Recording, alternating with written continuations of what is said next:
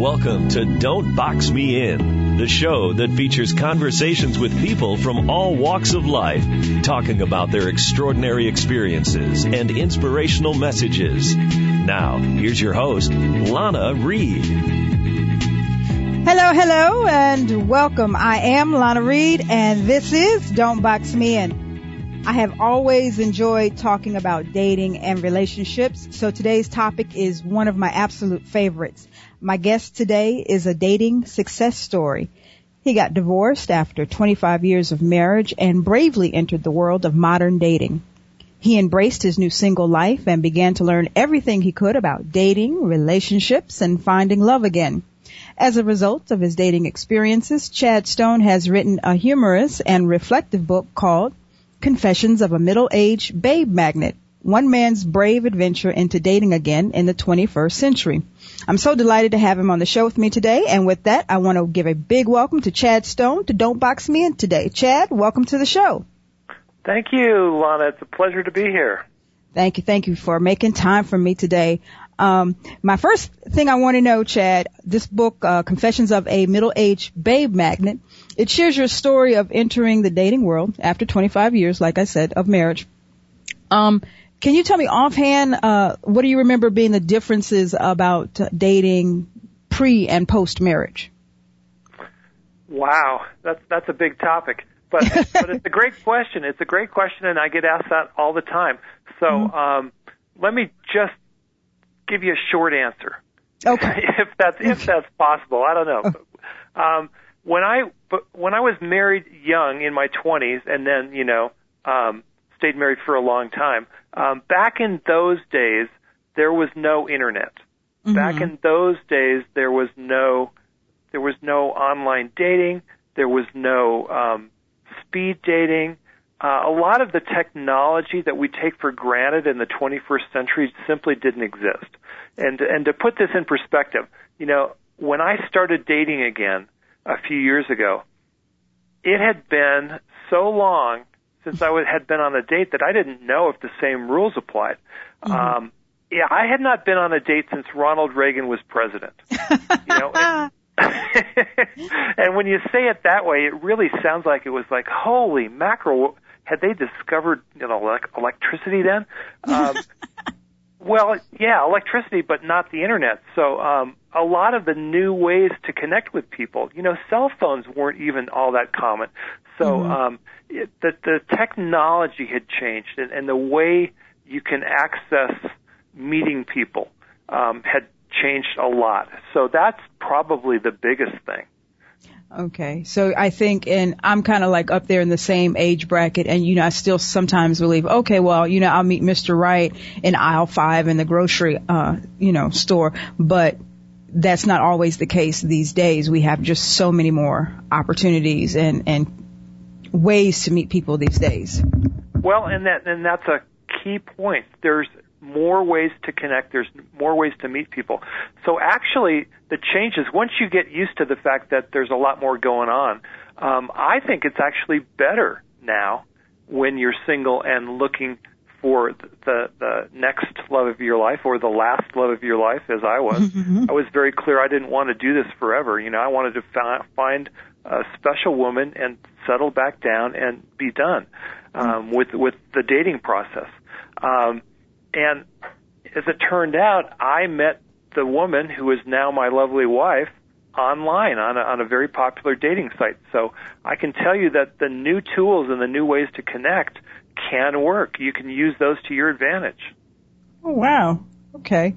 So tell me this, after the divorce, did you start dating right away? Did you get into this, or did you kind of have some downtime? I had a little bit of downtime, but I was ready to start looking relatively soon. Okay. But I did that by kind of being a lurker online. I went to the biggest dating site, Match.com, because that's the one I knew about, because I didn't know this stuff, but that name I had heard, right? Mm-hmm. And I just started looking to see what was happening online. So as I was kind of getting ready to get back into things, I was already kind of scoping things out without actively participating. So that's kind of how I made my transition from being completely single and off the market, into, hey, I'm ready to start again. I'm ready to start this whole dating concept again. And it was a little scary for me, but I also had a very positive outlook. I was trying to be optimistic about it because I was looking for a solution. I wasn't looking for the problems along the way, and it worked out great. Okay. So share with us, if you can, some of your first attempts at dating. Well, there's nothing wrong with meeting somebody in any way that works. Okay, Mm-hmm. So I don't want, because I talk a lot about online dating because it was part of my experience. I don't want people to think that that's the only way. Okay. The fact of the matter is, the most recent surveys say that about 1 in 5 modern couples that have gotten together in the last 5 years met each other online. Okay. So that's somewhere between 20 and 25% of the population. So, I mean, that's a lot of people. That's millions of people. But it's not the majority. So it's not like online dating has worked for everybody, but it's Mm-hmm. working for a lot of us. So going out and doing things that you normally do in your normal life, and Mm-hmm. going out and looking for folks to meet in situations that are kind of designed for meeting other people is still the old school, the old-fashioned way of meeting people in the real world is still the most popular way that people connect and get together. So for me, the early attempts at online dating, because they were completely new, those are the ones that I really screwed up. Okay. Because, this is all new. I don't know what's going on, so you're just out there winging it at first. Yeah. So one of the things I learned the hard way, because I really had nobody to ask, and I didn't know how the rules online worked. One of the things I did starting out as a newbie was I joined Match.com, and I said, okay, great. I'll search for women in my geographic area, in my target age group, and I will start sending them these wonderful messages from me, these long letters where I wrote, I told them up my life story, and it's like, I really got into it, and I made sure that they knew that I had read their profile. So I'd make a reference to something that they had said. It's like, oh, skiing. That's something I always wanted to do. I've only done that a couple of times, and I wasn't good at it. Ha ha. So I'd send these long messages, and I got very few responses back. Very few. And it wasn't until much later when I was talking with a single woman acquaintance that I knew through a work sort of a thing, who was kind of doing the same thing. She was getting back into dating again. And I explained to her what I was doing, and she said, well, I never answered those long messages. That's too much like work. I don't have that kind of time.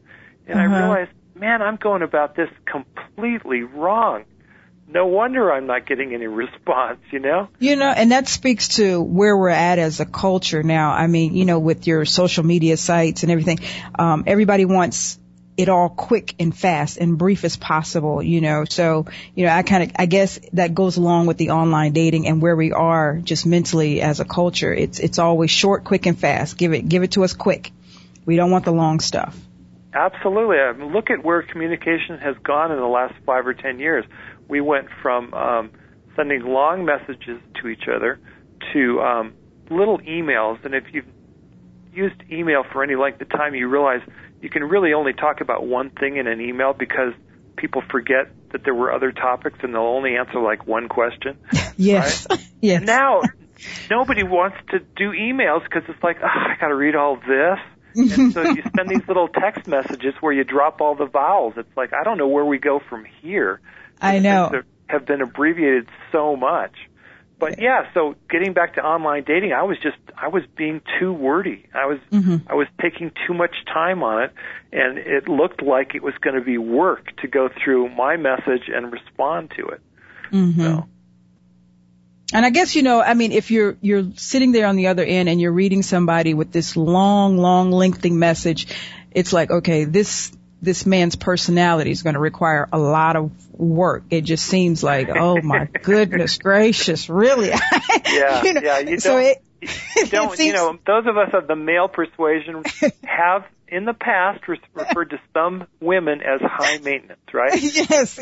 I mean, that there's a certain, you know, that's sort of in the language, right? Everybody understands that. Yes.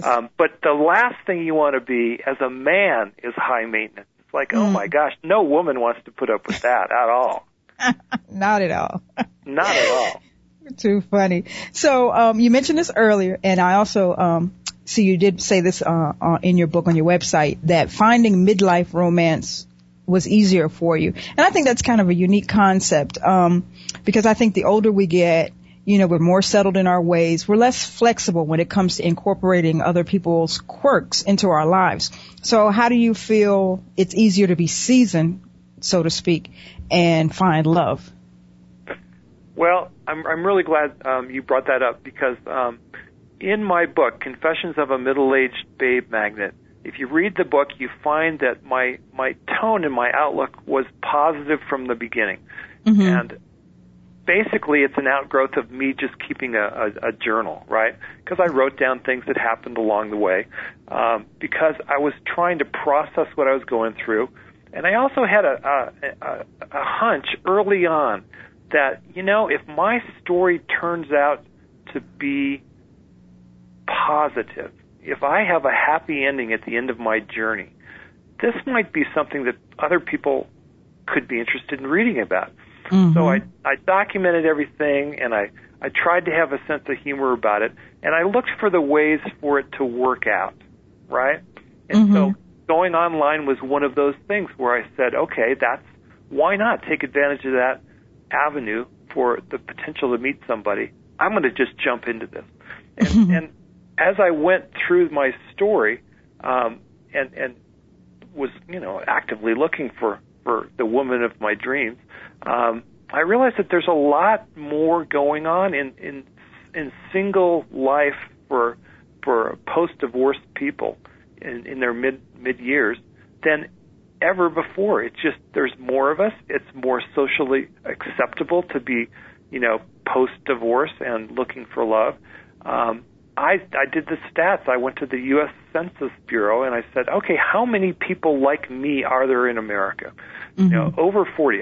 So I looked for over 40, younger than 64. How many single adults are there in America? I'll bet you don't know. Take a wild guess, Lana. Many single adults in their 40s. Wow. Well, from 40 to up to 64, like the middle-aged. Wow, I have no clue. Isn't that? I mean, most people don't think about that, right? So right. I added up the numbers, and there are 30.8 million single adults in America in their middle years. Well, and once I knew that, I said, well, I'm not alone in this. Yeah. This is gonna work out for me, you know? So maintaining a positive attitude was always crucial for me, and I looked for evidence to support my optimism. Okay. That's now this optimism that you're talking about. I want to bring up another thing that you mentioned in the book that probably played into your perspective, and I kind of admire in you. You told a story in your book about an interaction you had with your father while looking for a parking spot, and at one point your dad says to you, "That's what you get for trying too hard." Do you feel that people are scared? I mean, especially in the 40 to 50 age bracket, do you feel that people are scared to take risks when it comes to their relationships?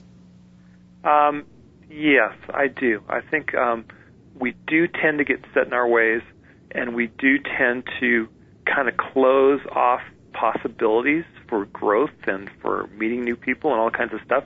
But that story with my dad in the parking lot was really spoke to me. It was one of those little moments that I just kind of got the aha moment after I kind of reflected back. It had happened a few years ago. But I had pulled in the shopping mall parking lot and gone to the very front of the mall by the doors, right? And I started looking for a place to park there. And when I didn't find one, I figured, well, at the very least, I could go back to where the farther away spots are, and I've got nothing to lose here. And my dad gave me a bad time for even trying to find the perfect spot. You know, and I said to myself, well, that's in my single life, in my singlehood, that would be like me looking for somebody who's okay, who sort of gets me and who's sort of compatible with me, instead of looking for the perfect woman for me. Why not start at the top and look for you know, the amazing, wonderful person instead of she'll do. So that was, you know, and that's just kind of sad. And I'm afraid a lot of folks in their middle years and even younger kind of settle into, well, I guess I can, you know, find somebody. I'm going to try to make this work. This is better than being alone. I'd rather have somebody than nobody. Yeah. I'm not saying that you can't make things better in your existing relationship, but when you're setting out to find someone new, why not look for your soulmate? Yeah, amazing stuff. Well, Chad, hold on. We're going to take our first break of the day, and we'll be right back with more Chad Stone after this.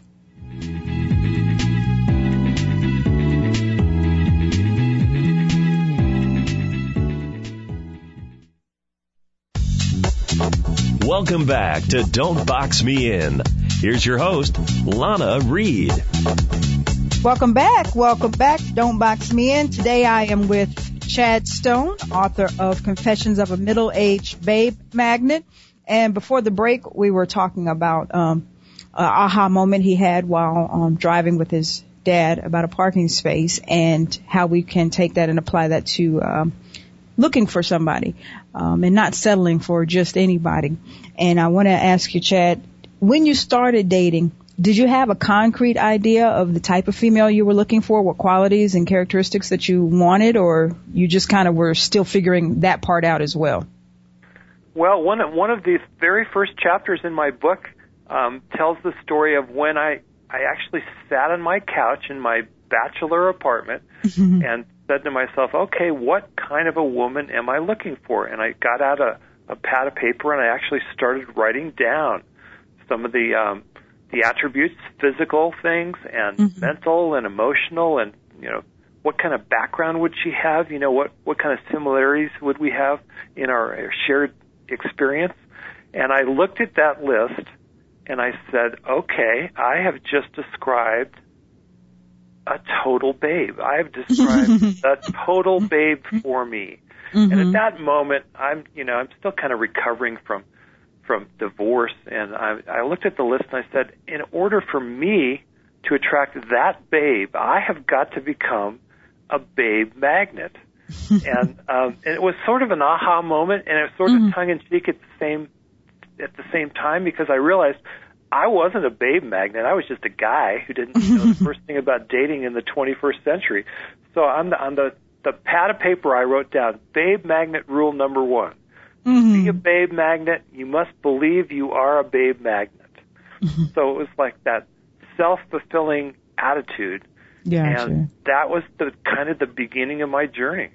All righty. So tell me this then. Exactly what is a babe magnet? A babe magnet is a confident man who knows what he wants and knows how to treat a woman. And if you start from that point and you just add knowledge and experience and adventures along the way, I think that you can succeed in finding the love of your life. And I think it works for women too. I mean, just kind of change the terminology a little bit. But as a confident, modern woman who knows what she wants, you can go out there and find and attract the man of your dreams. All righty. Okay.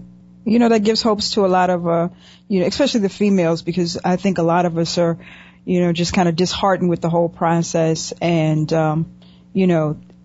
to hear somebody say, there are opportunities out there for you. Don't lose hope and stuff like that. So good stuff. You just have to get your mindset right. And I think that's probably part of the battle for a lot of us is getting your mind in the right place, because sometimes you defeat yourself before you even get started. Well, that's a huge part of it. It really is a huge part of it. And a lot of people don't realize that the adventure starts, between your ears. Mm-hmm. You might have to change your mind about how things are in your life. You might have to change your mind about how possible things are. A lot of I see this a lot. A lot of women and a lot of men have kind of given up. They've kind of given up the hope that somebody is out there for them.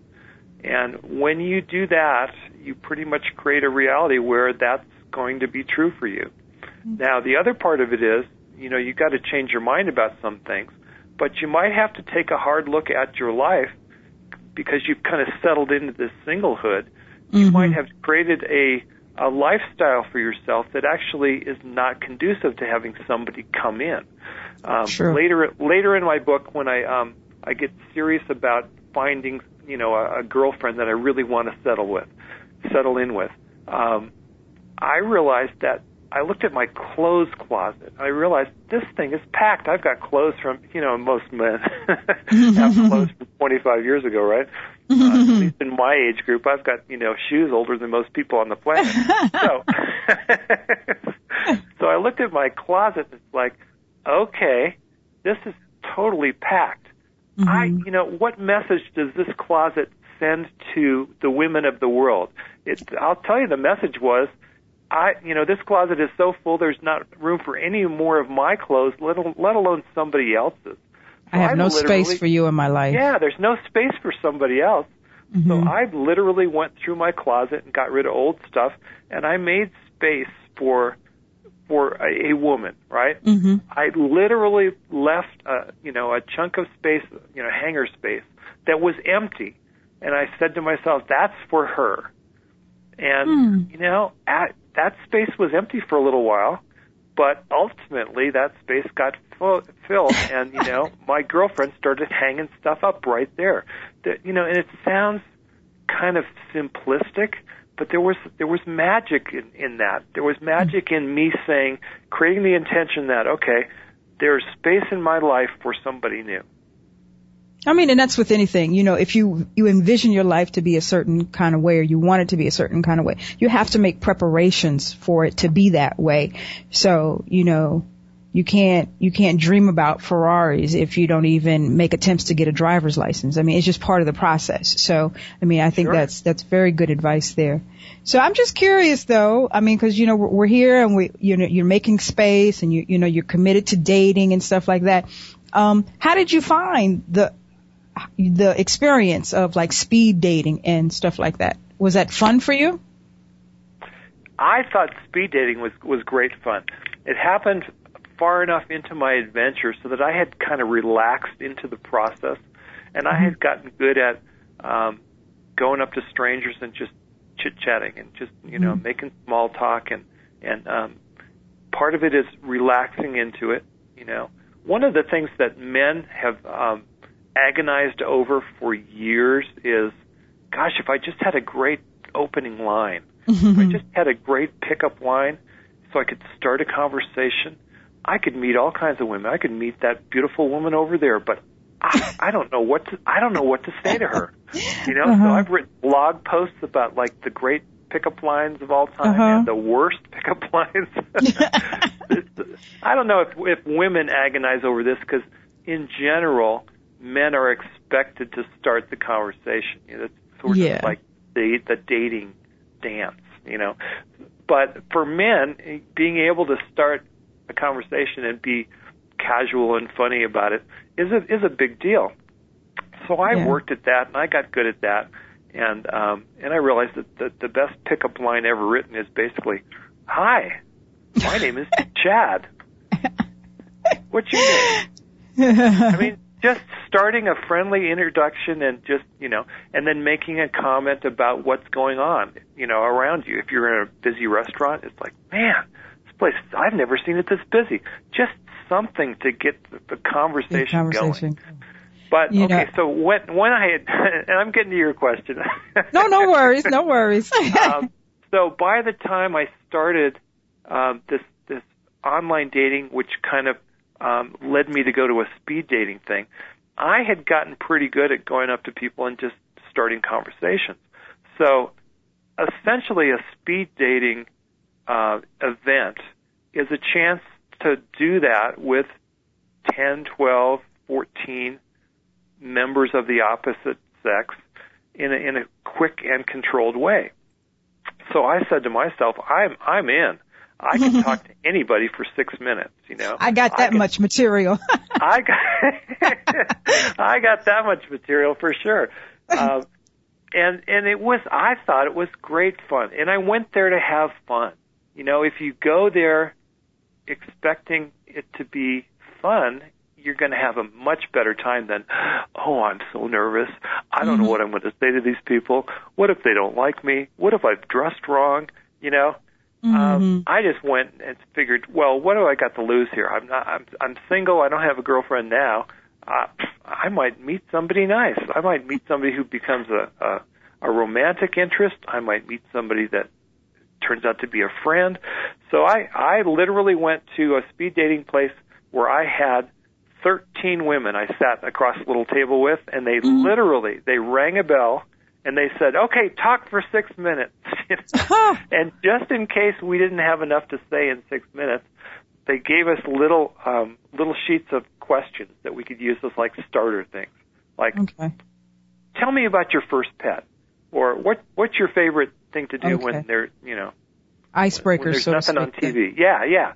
Okay. And I found out that I looked at the questions and the topics they gave us, and I said, I can do better than this. So we just kind of talked, and 6 minutes flew by. It was just great fun. So I would recommend that for folks who are open to the adventure of it. The only thing you have to lose is, you know, a couple hours of your time, and it might turn out to be fun, and you might get a date or two out of it. I mean, and you, like you said, you have nothing to lose, because even if you walk away from it and you don't have a romantic thing that blossoms from that, you might gain a good female or male companion, you know, friend, just to, you know, just be friends with. Not only that, I mean, that's absolutely true. But if you're in the mode of just kind of getting back into dating, think about it as going on 12 first dates in one night. You're going to get better at it as the evening goes on. You're going to relax, and you're going to be able to, you know, have a nice little conversation with somebody that you don't know at all. And that's going to do nothing but help you as you get further into the dating process, and then end up meeting the person that you really connect with. And then you're going to find, hey, I can talk to this person, and this is going great. Good stuff. Well, we're going to take our second commercial break of the day. We'll be back with more Chad, author of Confessions of a Middle-Aged Babe Magnet, right after this.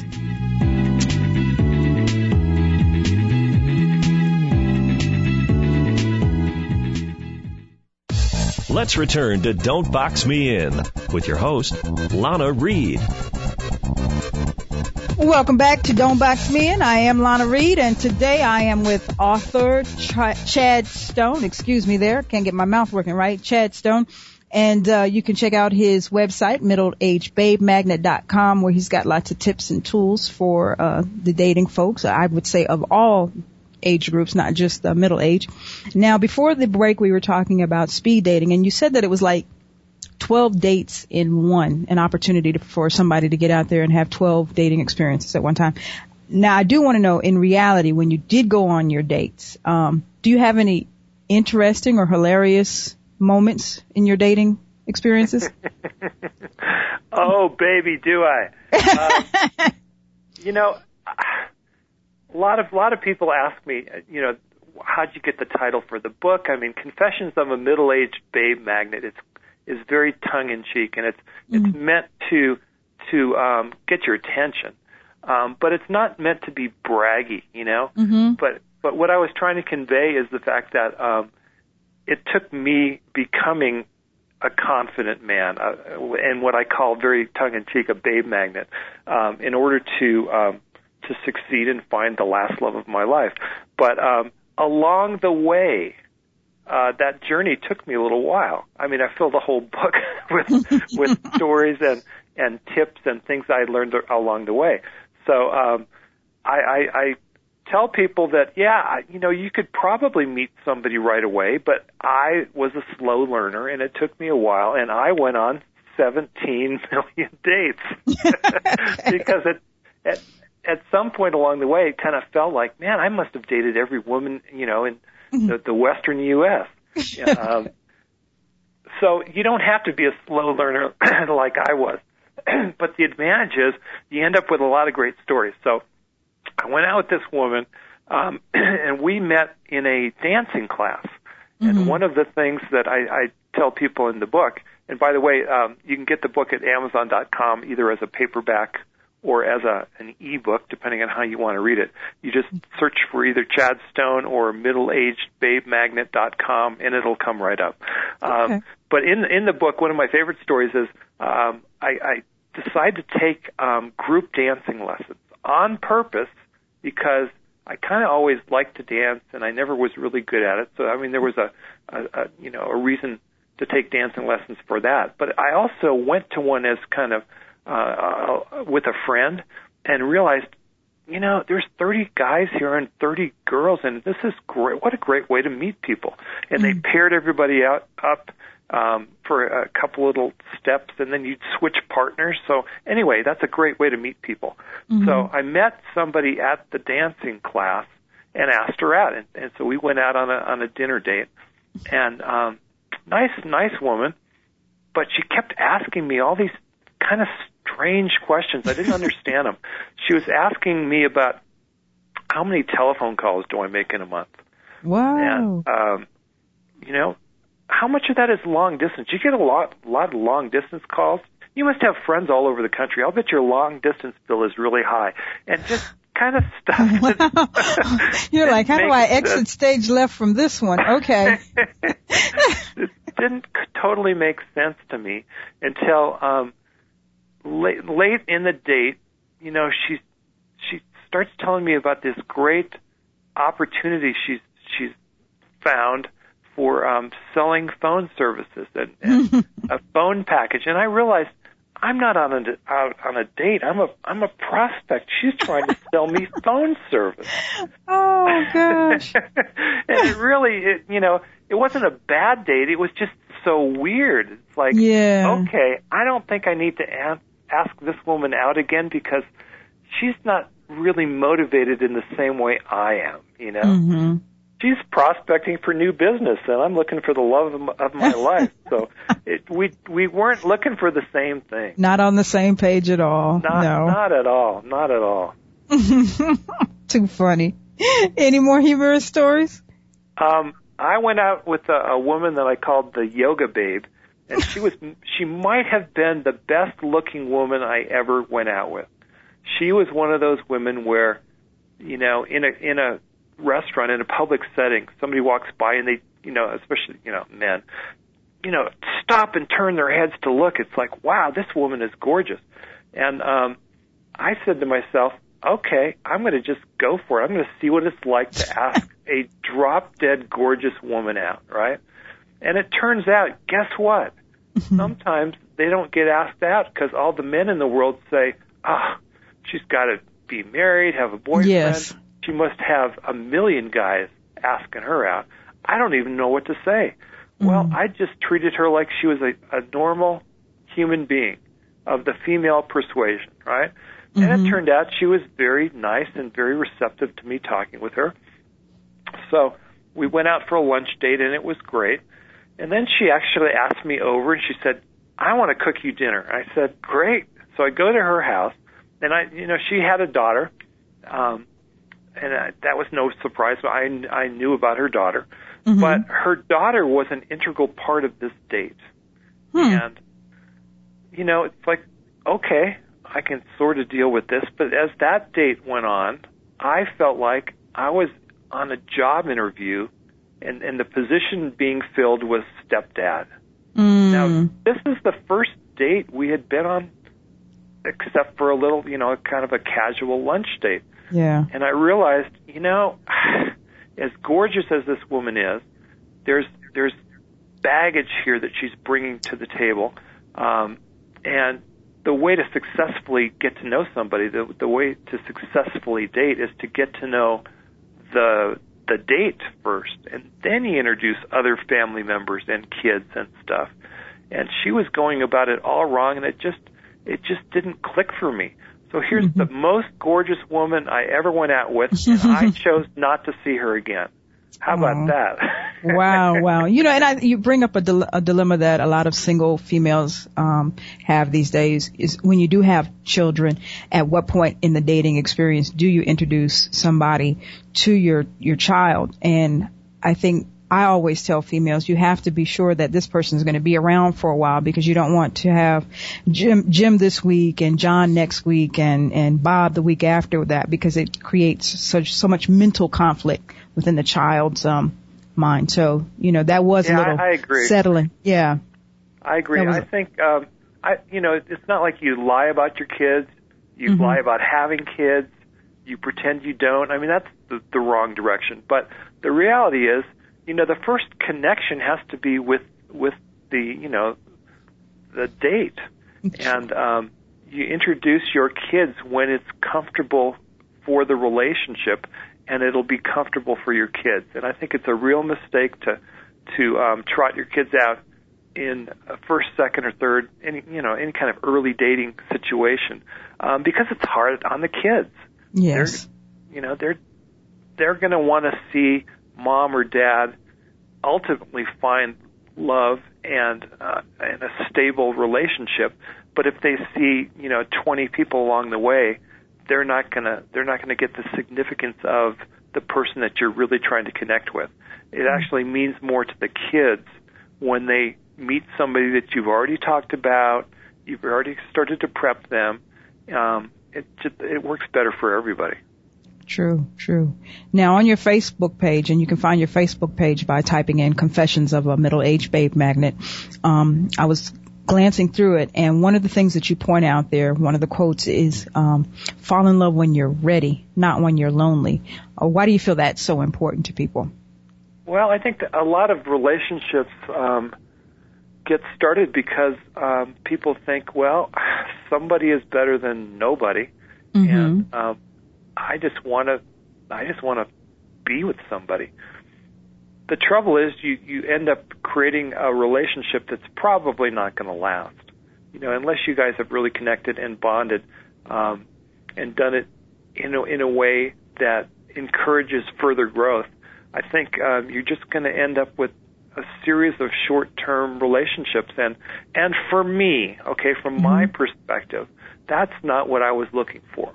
Okay. Now, I know people who are much more willing to settle for that in their lifestyles because they really don't want to commit. They've been hurt by others in the past. They're not ready for, a really solid long-term relationship. So a series of dating relationships is okay for them. But that's not what I was looking for. I was looking for, the ultimate prize. I really was looking for a soulmate. Okay. So, yeah, love when you're ready. I mean, and that's a process, too. I think a lot of people don't slow down to take time to work on themselves and find out what they're bringing to the table before they try to incorporate somebody else and that other person's own chaos and madness into their life. So, I think, we have to do our own personal homework first and get ready for the test and then, go out there and find somebody. So very, very, very important tools that we have. In talking to you today, a lot of the stuff that you point out, your dating tips, your relationship tips, a lot of people would say they're old-fashioned, and I know there are some people that would take up issue with this. Why do you think it's important to get back to basics? Well, I think when it really comes down to it, dating is one of the most old-fashioned things that we do. We're so modern, we're so 21st century, we've got all this technology and we've got all these ways to connect, and we've kind of forgotten that there's this male-female dynamic that goes back hundreds of years, and it's probably encoded in our DNA. So that's really old school. And the old school part of this whole dating thing puts the man in the role of essentially being the instigator, sort of like the hunter, and he's going out looking for his mate. And the woman's role in this old-fashioned, way to talk about things is that she's the prize that he's looking for. Mm-hmm. And a lot of modern women have trouble with that because in so many other ways in modern life, everything has gotten much more equal. Women are working and they're side by side with men. They're doing, the equal work. Maybe they're not quite getting the equal pay, but we're working toward that. But they've got their own careers. They're bringing in their own money. It's a lot different than it was in the old, 1950s, 1960s mode of the woman really needs the man because that's where her income source is. So we're past that. But we're not really past that male-female relationship stuff when it comes to dating. So a lot of times the women will take too much of that masculine role on, and they'll be the instigators. And in doing so, it looks like it's working in the beginning because they're meeting men and they're going out. But at some point, the man really does want to be the one who's kind of driving things forward. And I know that I step on women's toes when I say this, and some of them do not want to hear this. But from my perspective, at the point where, when women are taking too strong a role, they're actually pushing men away. They're making it too easy for men to get into a relationship, and then the men don't value that relationship. True. My sentiments exactly. Well, Chad, I need you to hold on to that thought. We'll discuss more of that and some of your tips that you have in your book right after this commercial break.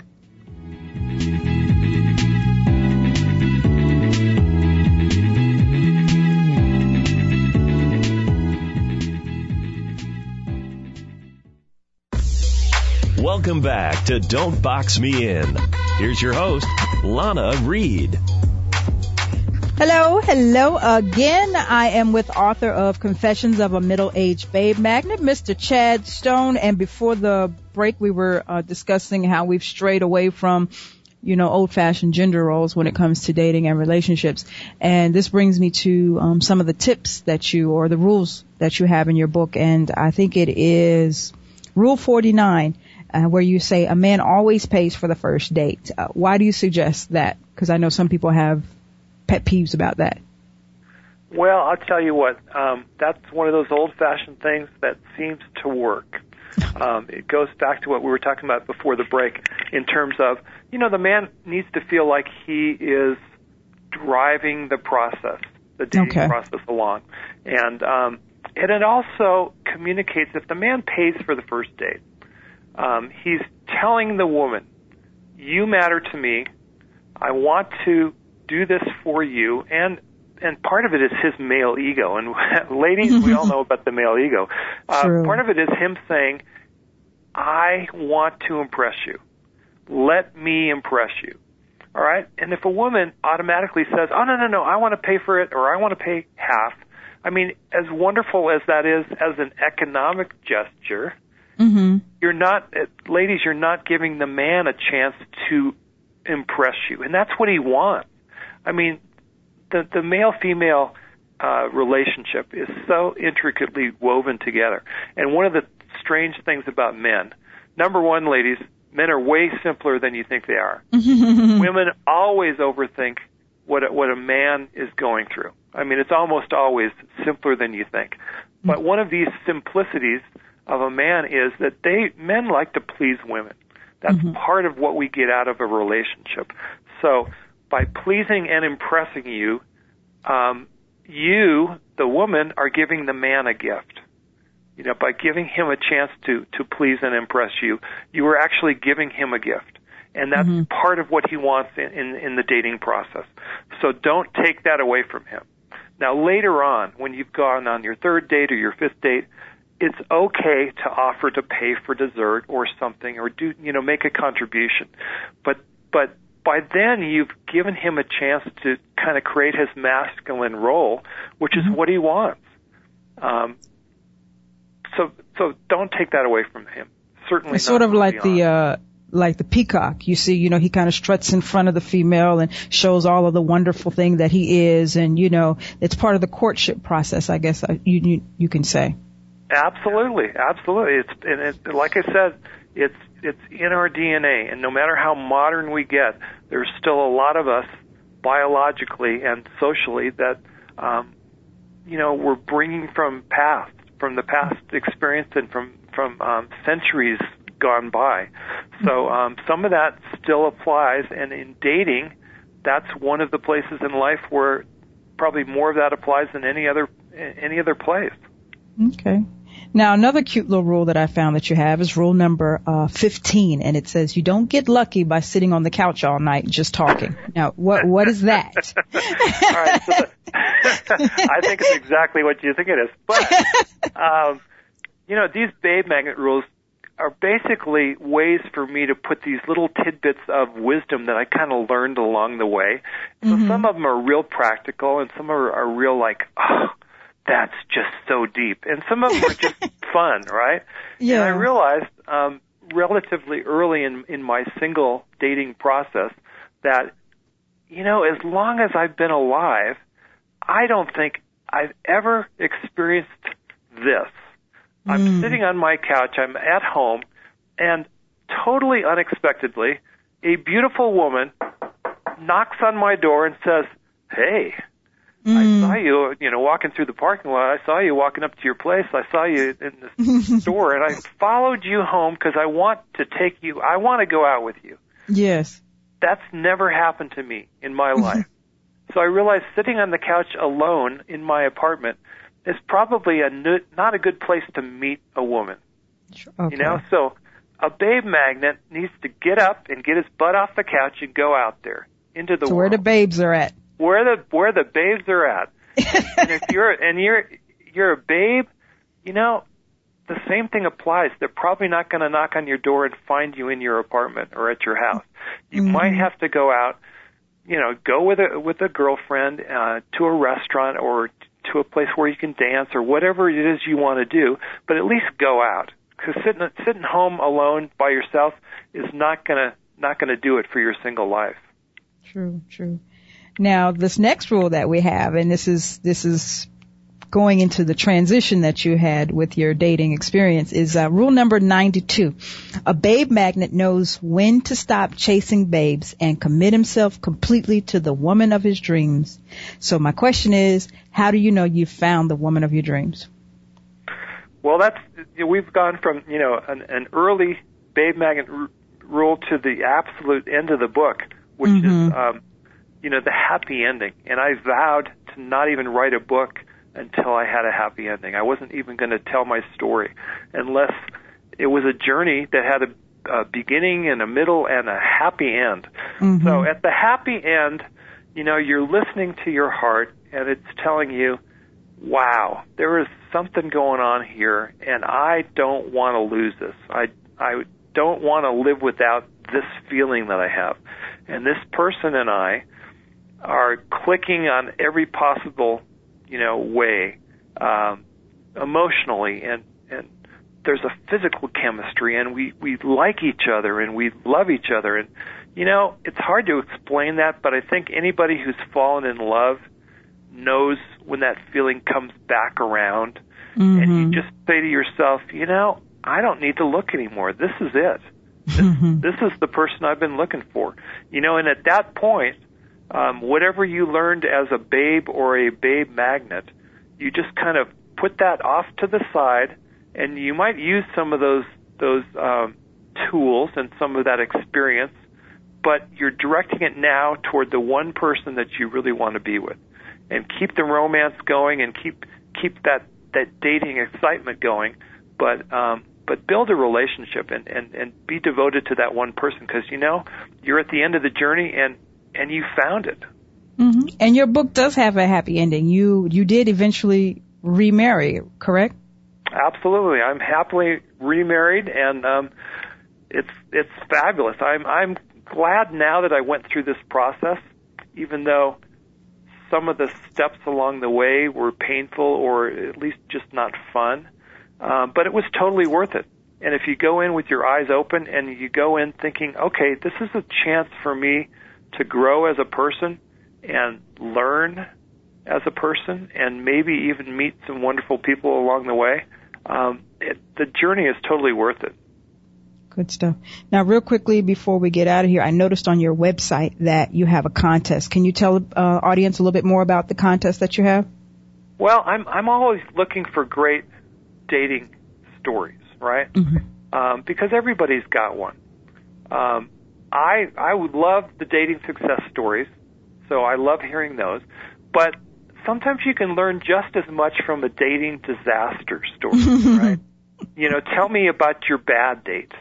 And what I'll do with that is, with your permission, if you'll share with me your story, you know, I'll use that as a blog post, and then I'll try to turn it around and try to make suggestions on, okay, well, here's what went wrong, or here's some of the things you could do when that comes up for you. Because I always like to put a positive spin on even something like a dating disaster story. There's usually something you can learn from it, or at least, you know, it's the kernel of a great story that you can tell. True. I mean, because you can always learn from people's mistakes as well as what worked for other people. So it's always a valuable tool, So, Chad, tell everybody real quick, once again, where can they get the book, Confessions of a Middle-Aged Babe Magnet? Why, it's on Amazon.com right now as a paperback and also as an ebook. If you go into your local bookstores, they will order it for you if they don't have a copy on the shelf. But I tell people, hey, if you want the book, just go online and Amazon will ship you one, or send it magically electronically to your whatever device you're using to read books on. Middle-Aged Babe Magnet is probably the best search term for it, and it'll pop right up. Okay, and then they can also find you on Facebook using Middle-Aged Babe Magnet as well? Well, actually on Facebook, it's facebook.com/Confessions of a Middle-Aged Babe Magnet. Good stuff. And the page will pop right up.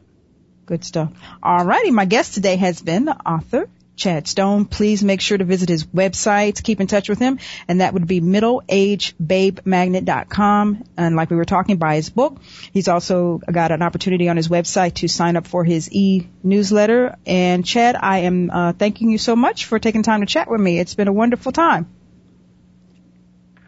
Thank you for having me. No problem. That's all for this week's show. I'll be back next week at the same time. Until then, remember, when it comes to your dreams, the words can't and won't should never slow you down. There's always space to change and to grow. Don't be boxed in. Live your very best life. See you next week.